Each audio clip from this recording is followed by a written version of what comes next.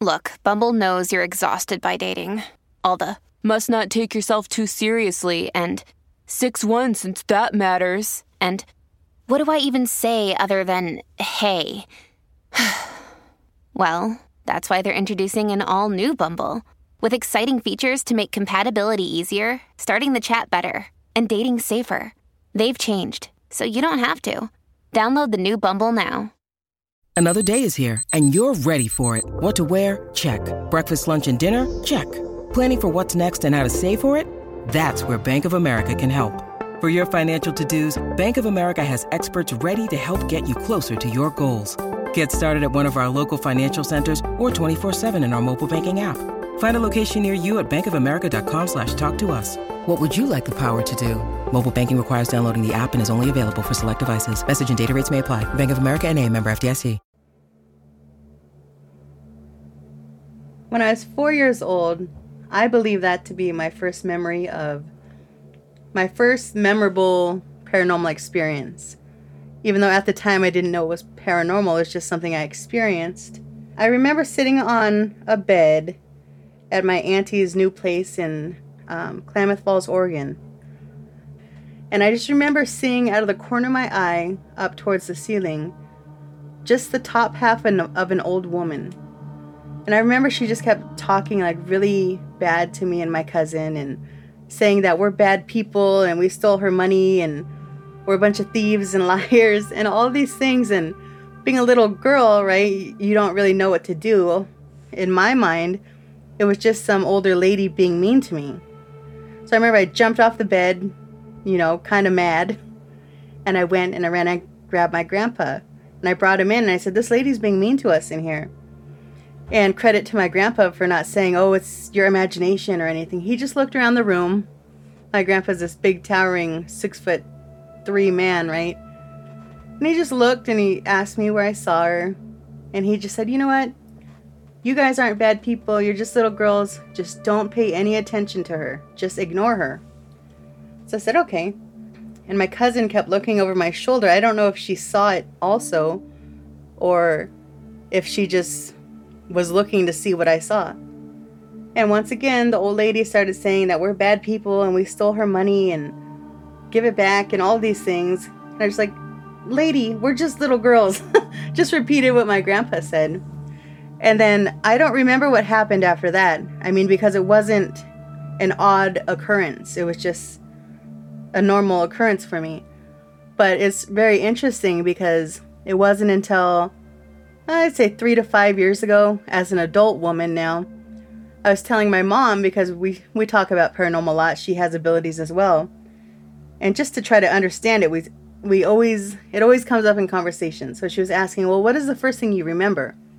So I told her about this story, and her jaw dropped when I told her this lady was saying that we stole from her and we had her money and all of this. Her jaw dropped because I guess the reason that we were there in the first place, traveling with our grandparents, was to move my aunt and her family into this new house. And her husband at the time, when they were moving in, somehow kicked up, I don't know if it was a floorboard, but somehow stashed in a coffee can, they found money. It was $500, and against all of the adults at the time, better judgment, he went ahead and kept it. So seeing now, that's what the old lady was talking about. Her money was stolen. It wasn't by us little girls. We weren't aware of it, but yeah, she was upset. I didn't know anything about ghosts or spirits or anything at the time. You're just growing up. You're just little. Your mind's more open. And she was physically there as far as my senses were concerned. And when you're little, you don't know, okay, well, I'm going to talk myself out of what I just saw. You just experience the world. And I had no sense of, oh, that's not normal, or we don't talk about that, or people don't experience those types of things. So it was just reality. My reality might be different than somebody else's because everybody's senses are different. But that is what was there.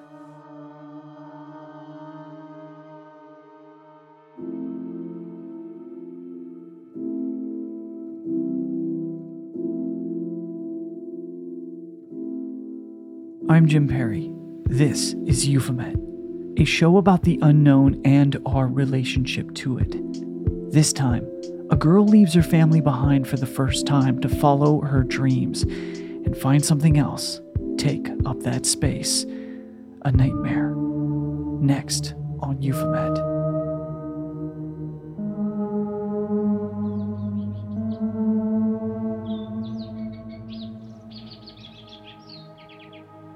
I talked with Caitlin on a cold January while the world was still upside down. The wind whistled through her windows such as it had all through the Carson Valley that day. Somewhere in that northern part of Nevada where snow-capped Sierras hide Lake Tahoe. Here, the sundown siren blares every night, an artifact of the bad old days when its use was to alert the Washoe people to get the hell out of Germantown. Caitlin belongs to the Washoe tribe and the Northern Paiute. She's also a spiritual practitioner and medium who specializes in spirit communication for people who come looking for help, an inherited skill set that at one time she ran away from and right in to something else.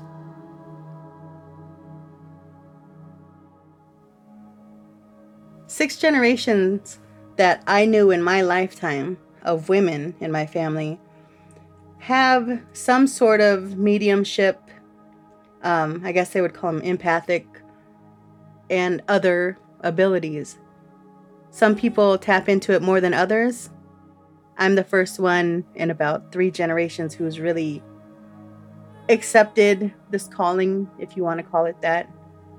There's so much power in words and definitions, and what our family possesses is ancient, for all we know. Like I said, 6 generations, just that I knew, the women that I knew in my lifetime that helped cultivate this.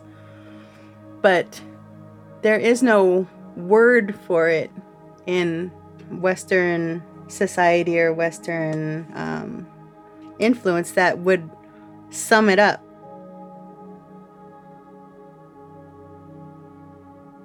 So when I was 19, I ended up going to college in Hawaii just by chance. I didn't plan on going to college, but I went there as a high school graduation present, and I had to stay. So I came back and I told my parents, I will go to college if you let me go to Hawaii. And I was gone within 2 weeks. Never been away from home in my life. Small town girl, very close with my family. So just being over there by myself, not knowing anybody, didn't have a place to live yet. I was just staying with a friend of the family. Started school, and because I think I was afraid of my abilities still at that time, because I didn't really understand, and things that would happen spontaneously would just be startling, and I would automatically think it's negative. Now I know better, I consciously or subconsciously suppressed all of my abilities because I was just trying to focus on, okay, well, what does society say that I'm supposed to do? I'm supposed to go to college. I'm supposed to get this business degree and be successful, make lots of money, So I was trying to buckle down, just shield everything out. That backfired, to say the least. Within my first year, or year and a half maybe, of college, I actually picked up a spiritual attachment.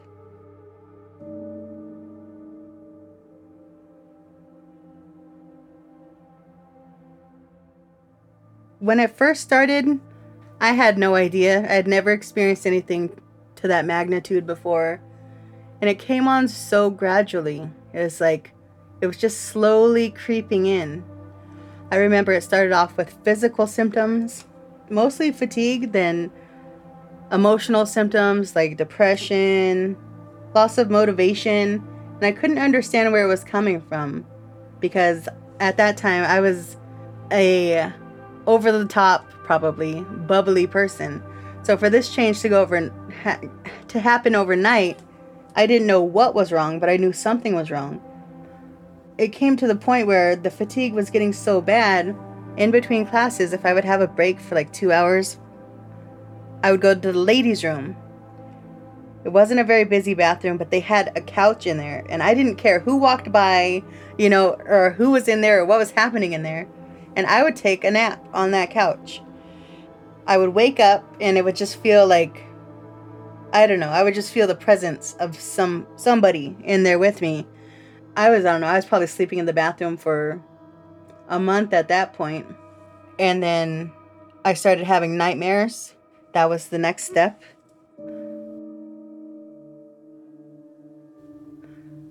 Well, the nightmares were just that. They were just nightmares for about the first 2 or 3 weeks, I would say. Then one night, the nightmare turned very real. This particular nightmare, it was just a man. I remember he was a decent looking man wearing a pinstriped suit and a top hat. And he just appeared in my bedroom in this dream. And I just remember knowing that he was trying to bargain with me. And at the time, my grandfather was very sick with dementia. And my cousin was very sick with his illness. And I knew I was very close with them and far away from home. So I remember saying no to all of its bargaining. I can do this for you. I can do that for you. I was like, no, just something felt very, I don't know what the word would be to describe it, just like perverse about the way he was trying to trick me. And, I knew that there was something amiss. And as soon as I really stood my ground, I said, no, I'm not going to do this. He, in that dream, turned into my grandfather and started bargaining with me again. And he was saying things like, granddaughter, why won't you help me? I'm so scared, and crying and things like that, because the man in the dream had been telling me, I can make this all go away. I can make them better. And I knew that's not reality. But in its last-ditch effort to get me to agree to whatever he wanted me to agree to, was turning into my grandfather and using that against me. But knowing my grandfather and how strong he was and how much he loved me, I was like, no, he would never want me to do this. After I refused that, his last-ditch effort, we got in a physical altercation. And I remember being tossed around my bedroom and fighting.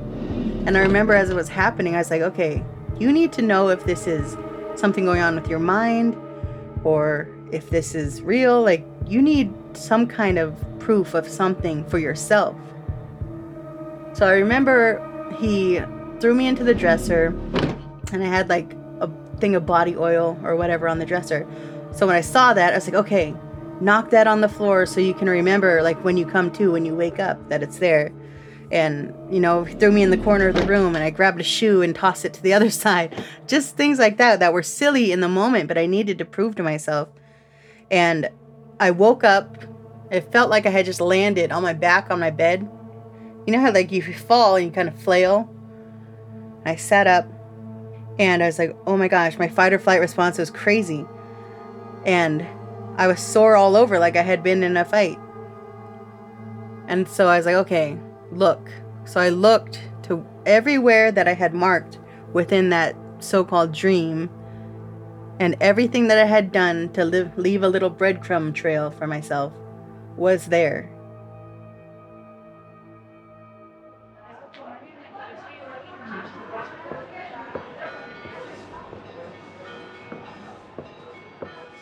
So the school I went to in Hawaii was a private Catholic university. And I'm not Catholic. I actually just transferred there because I was hoping to play softball. And they had a smaller team that I could walk on. So I never really paid too much attention to it. But I found out later that bathroom that I used to sleep in, that whole floor of that whole building, supposedly supposed to have been the morgue. I heard, I don't know if it's true, like I said, I never really looked into it. Used to be an old army hospital. So that might have had something to do with it. I might have picked something up there that was just attracted to me because it knew I had abilities. And you stand out to things like that. During the time I was going through, it was very early on in the attachment. There was a rumor that a classmate of mine that was kind of a timid kind of guy. I've always had the heart thing for the underdog or the person that nobody really pays too much attention to. So I noticed right away that he was not attending class and things like that. So I remember asking the professor, like, well, so where's so-and-so? And she's like, we're not allowed to talk about that. But then it started going around, like people just whisper, like, yeah, they had to do an exorcism on him and all this stuff. And now he moved back to wherever he's from.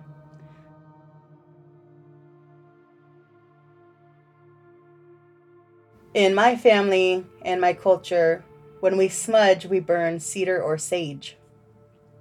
And I always keep it right next to my bed.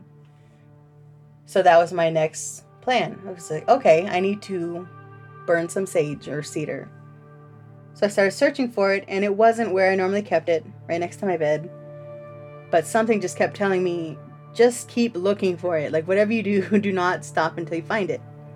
I eventually found it underneath my bed, stuffed inside of a shoe. So at that point, I was like, okay, you want to play like that, right? So I started burning the cedar and sage mixture, and I was walking around my apartment. And there was nothing. I didn't feel anything around. And then all of a sudden, I just got this sickening fear in the pit of my stomach, like I never felt before.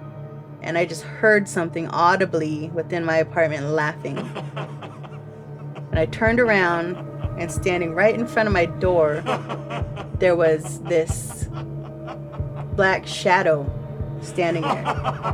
And it was just laughing at me, like, you're no threat to me kind of thing. Like, what you're doing is not going to help you any. So I'm standing there with the sage burning in my hand, which has always empowered me and made me feel powerful spiritually and protected me all these years, was nothing for this thing. And I remember just running straight towards me and jumping over my head. We were on the second floor, so we had a lanai window that we always kept open. It jumped right out. And at that moment, that's when I knew, okay, this is not depression. This is not lethargy. This is something bigger. And then once I was aware of it, then things really got bad.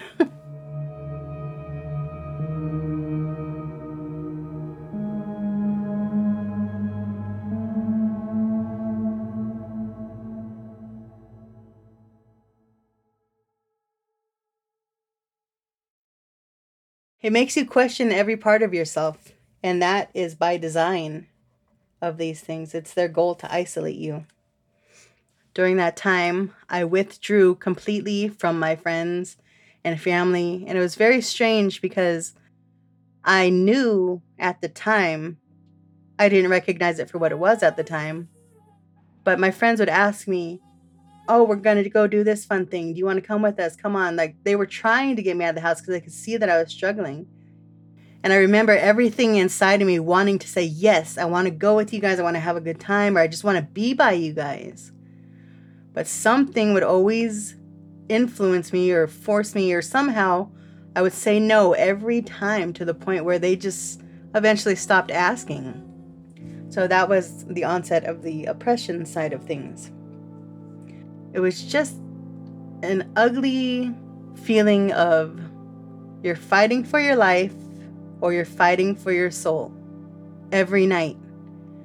And it got to the point where I started going to sleep specialists. They couldn't find anything wrong, but they told me, if you don't start sleeping, because they didn't know what was going on, all they knew is that I was not hitting REM sleep. Said, if you don't find some way to sleep, you're gonna die.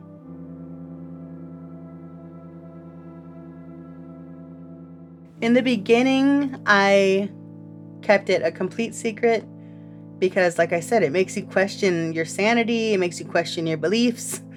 It makes you question your family because, like I said, even with my friends trying to reach out to me, something was keeping me from reaching out to them.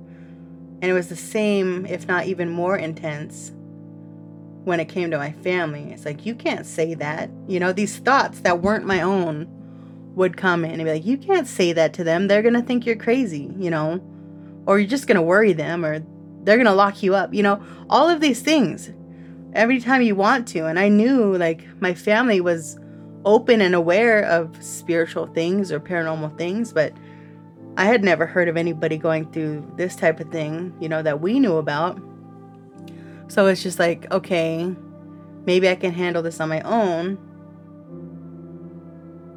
It was so apparent to everybody looking from the outside in that there was something terribly wrong. My appearance changed. I gained like 100 pounds in a year. I went from this really bubbly person to somebody who was just totally reclusive and pessimistic and negative and all of this stuff that I used to break down. And I'd tell my mom, I don't know how to explain this, because she'd be like, what's wrong with you? What happened? Thinking something really happened to me that changed all of this overnight, physically or something. I said, I don't know how to explain it, Mom. I said, this isn't me. Everything that was going on and that was happening and things I would do or the way I was experiencing life, I felt the separation between me and whatever this thing was, and it wasn't me.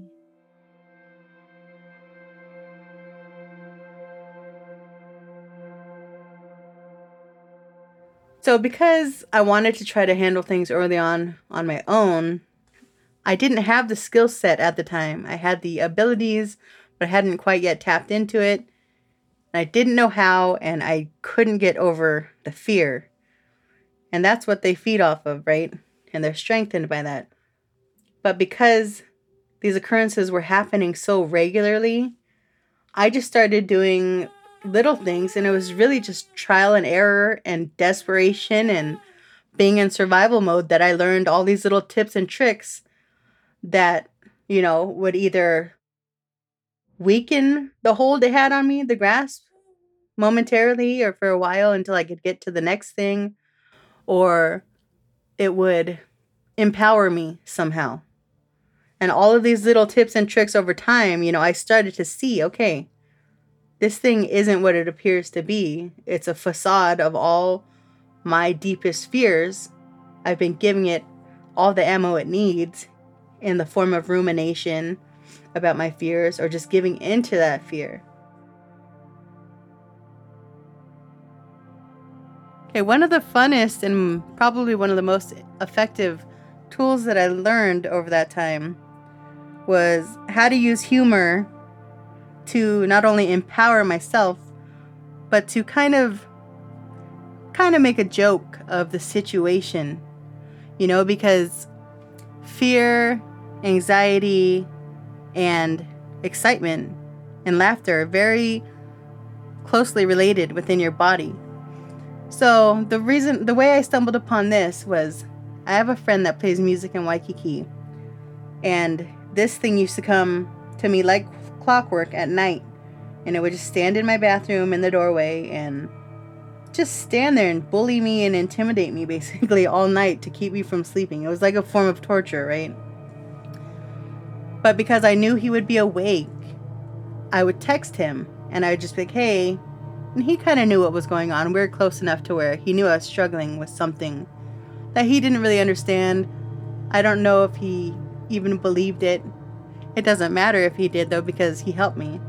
So one night I remember just being so afraid and trying to talk myself out of texting him because, he's going to think you're crazy, all those thoughts. But I was like, you know what? He's my friend. I don't care. I'm going to reach out. So I just said, hey, I'm scared, kind of thing. It's around. And so, like, him being a musician and he's kind of a jokester anyway, he just goes, I'm your boogeyman. That's what I am. So, like, that made me chuckle a little bit. And for a second, that brought me out of that fear, that deep fear that I was in. And I was like, yeah, whatever, laughed it off. But I felt better, and I was aware that I felt better in that moment.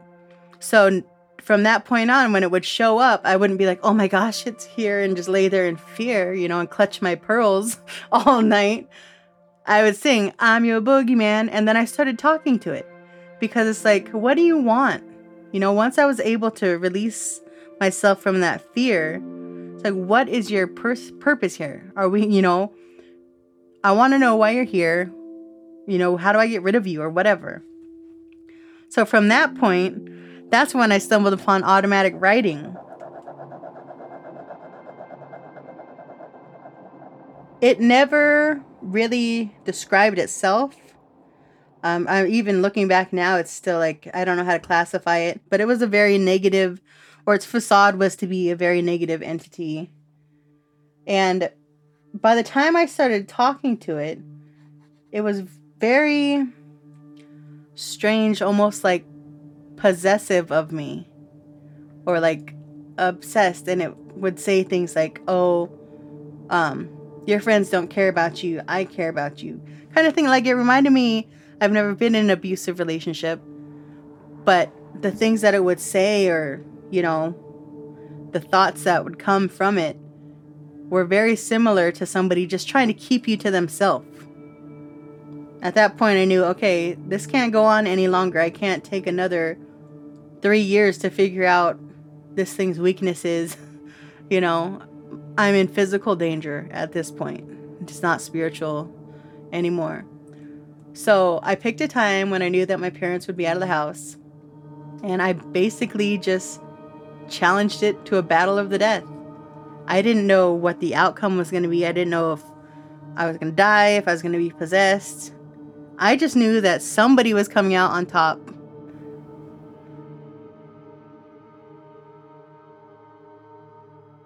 Even thinking about it now, like, I can't even explain that level of fear. And this night, I remember I was afraid before I went to bed because I knew, okay, this is it. Went to bed like I normally do. Laid down on that mattress I was telling you about. Soon as my back hit the mattress, that the paralyzing that it normally did happened. And I could see it standing at the foot of the bed, just out of the light, standing in the shadow. And I just said, hey, effer, it's you or me. Like, I was at my wit's end. I didn't care at that point what the outcome was. It just needed to stop. And I'm thinking, okay, it's going to think I'm tough. And it's, you know, I'm being as tough as I can be. It reached down, like not even batting an eye if it had eyes, and grabbed me by the ankle. And because I was on the air mattress and our floor is linoleum, it started dragging the whole mattress with me on it towards the shadow that it was standing in. So, like, when I say I can't even explain that level of fear, I just remember it feels like your whole, like, essence leaves your body. I know what people mean when they say my blood ran cold, you know, or whatever, when they get scared, because mine did. It feels like you up and vacate your body. So I yanked my foot away and I jumped up, and we have a hallway. It's not a long hallway, it's a standard hallway. When I jumped up, I didn't have control over my body like I had expected, how you would expect when you get up, you know, try to take off running, especially when your fight or flight's kicked in to that extent. But my motions were very robotic, and I felt like I was barely moving, and I just kept fighting it, and I was like barely crawling down the hall.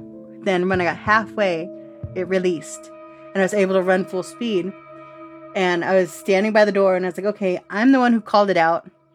My goal is for this to end somehow. So you need to stand your ground, stay and fight, do whatever you need to do. And then I heard it audibly with my physical ears, laughing from the back bedroom.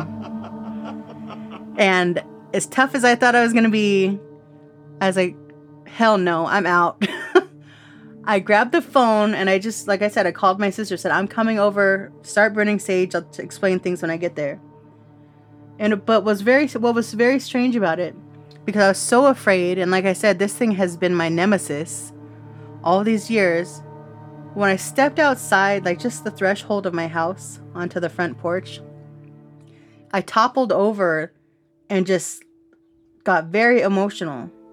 The depth of grief and despair and like loneliness that I felt in that moment, I can't put it into words, and I can't really even conceive it by our human measure.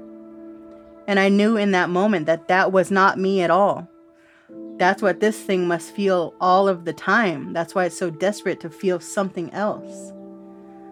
And at that moment, as afraid as I was of it, and as much as I wanted it gone, I felt compassion for it. And I pitied it, like, oh my gosh, I can't imagine anything existing in that state of being. After that, I drove to my sister's. When I got about halfway there, I looked in the mirror of our truck, and there was a shadow sitting in the back seat. I just started saying every cuss word I knew, right? Because that's what my grandpa always taught me. Stand your ground and be tough, right? And so I just said what most people would probably say. I said, "Get the F out of my car." As soon as I said that, I saw it topple out the side, like in this weird dark ball of energy or whatever. And like I was saying earlier, they play off of your fears and they thrive off of that. Where my sister lives, there's a lot of stray dogs that are always around. So my next fear was, I better slow down, because I was speeding, of course, scared out of my mind. Is I'm going to hit a dog, you know. As soon as that thought crossed my mind, there was a dog sitting in my path. So I locked up the brakes, came to a stop, and I was like, oh my gosh. I felt bad, like I almost hit this dog. But then I started staring at the dog, and its features were slowly changing. It just looked like a medium-sized black dog, pointy ears, but its nose, the more I looked, it looks more like a rat's nose, and kind of droopy towards the end. And that's when I realized this isn't a dog. And as soon as I made that association in my mind, its eyes just glowed red just for a second, and I floored it straight over the top. That's how sure I was that there was no dog there. And sure enough, when I looked in the mirror, there was nothing there. It was just another way for it to try to trip me up on my way to get help.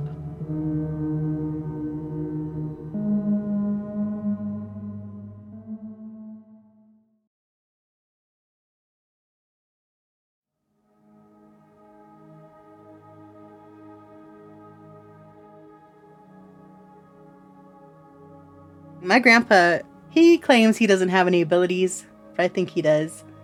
But my great auntie was probably the strongest in her abilities that we knew of growing up.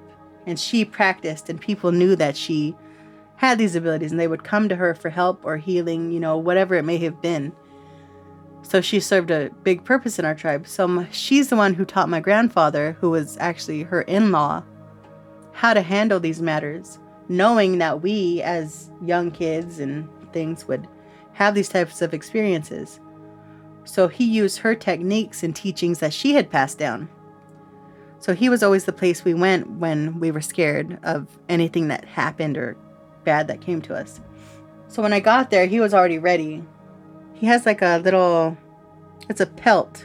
I think it's a rabbit fur pelt that he keeps his spiritual tools in for this type of thing.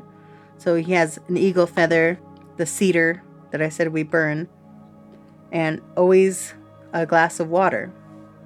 And then he sat me down in a chair in their dining room, and he started praying over me. And he just put his hand on top of my head and was holding it really strong, really tight.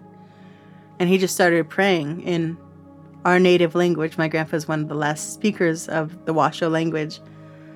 So he started praying and telling whatever's there, like, you can't stay here. We're stronger than you. You messed up by messing with my granddaughter, basically.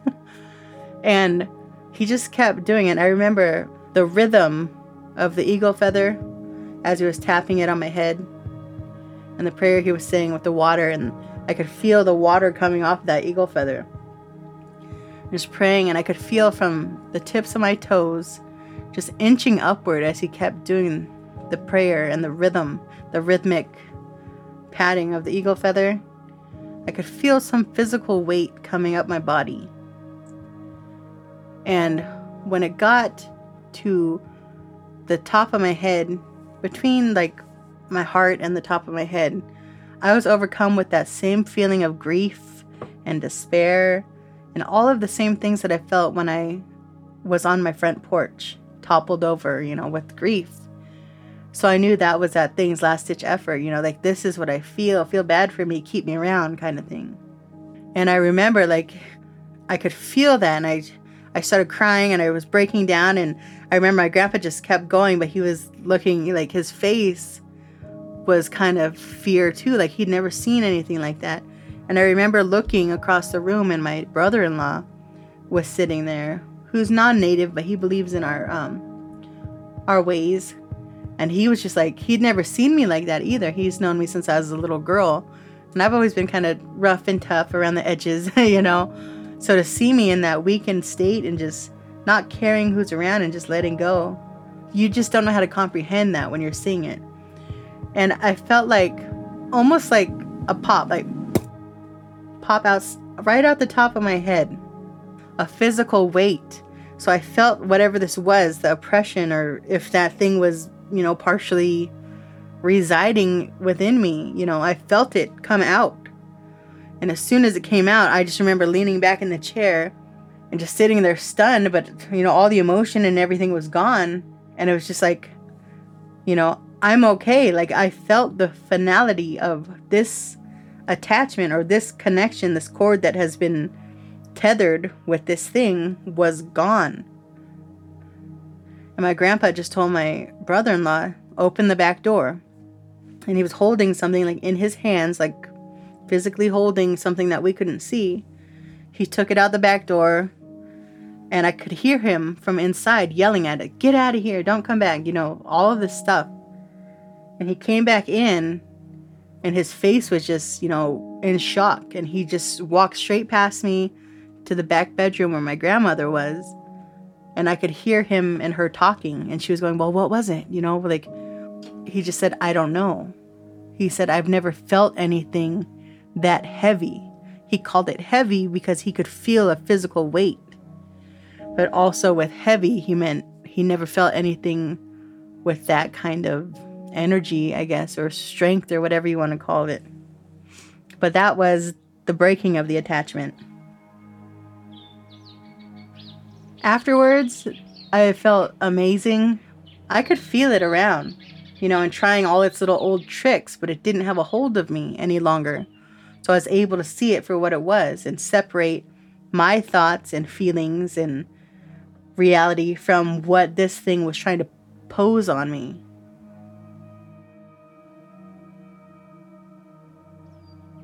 Like, one thing that I want to really put out there for people who might be experiencing it, or maybe are just curious about these types of things, is we see TV shows and things like that where people undergo an exorcism, or, you know, some kind of cleansing ritual, and the attachment's broken and everything is perfect from there, you know.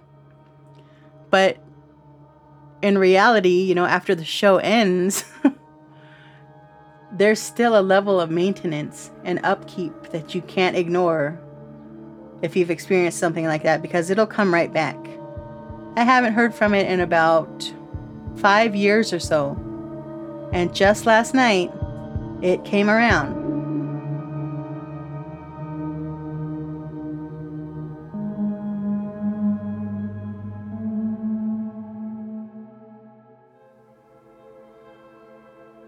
There is no better way to know what you're capable of than through the fire.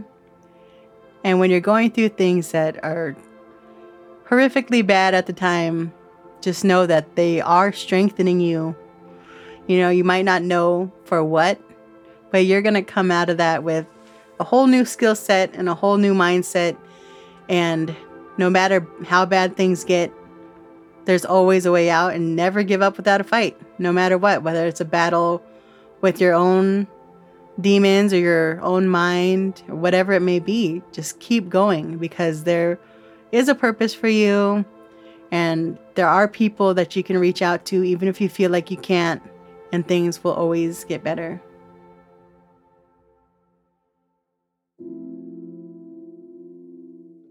Thank you for listening to the Season 5 premiere episode of Euphomet. Thank you to Caitlin for being our guest. Caitlin is a Euphomet listener who emailed me their story, and you can have your story featured too. Reach out to me at jim@euphomet.com. And you can find more from Caitlin at unboundunderground.com. Thank you, as always, to our sponsors, and for everything Euphomet, including how you can subscribe to the show, links to our Patreon and social media, visit euphomet.com. And for even more, check out Night Drift, our weekly radio broadcast discussing Euphomet and hosting panels on topics at the intersection of society and the strange. Sundays at 5 p.m. Pacific, 8 p.m. Eastern. Original score for this episode was by John McEdward, and this has been Euphomet. I'm Jim Perry, and until next time, keep looking up.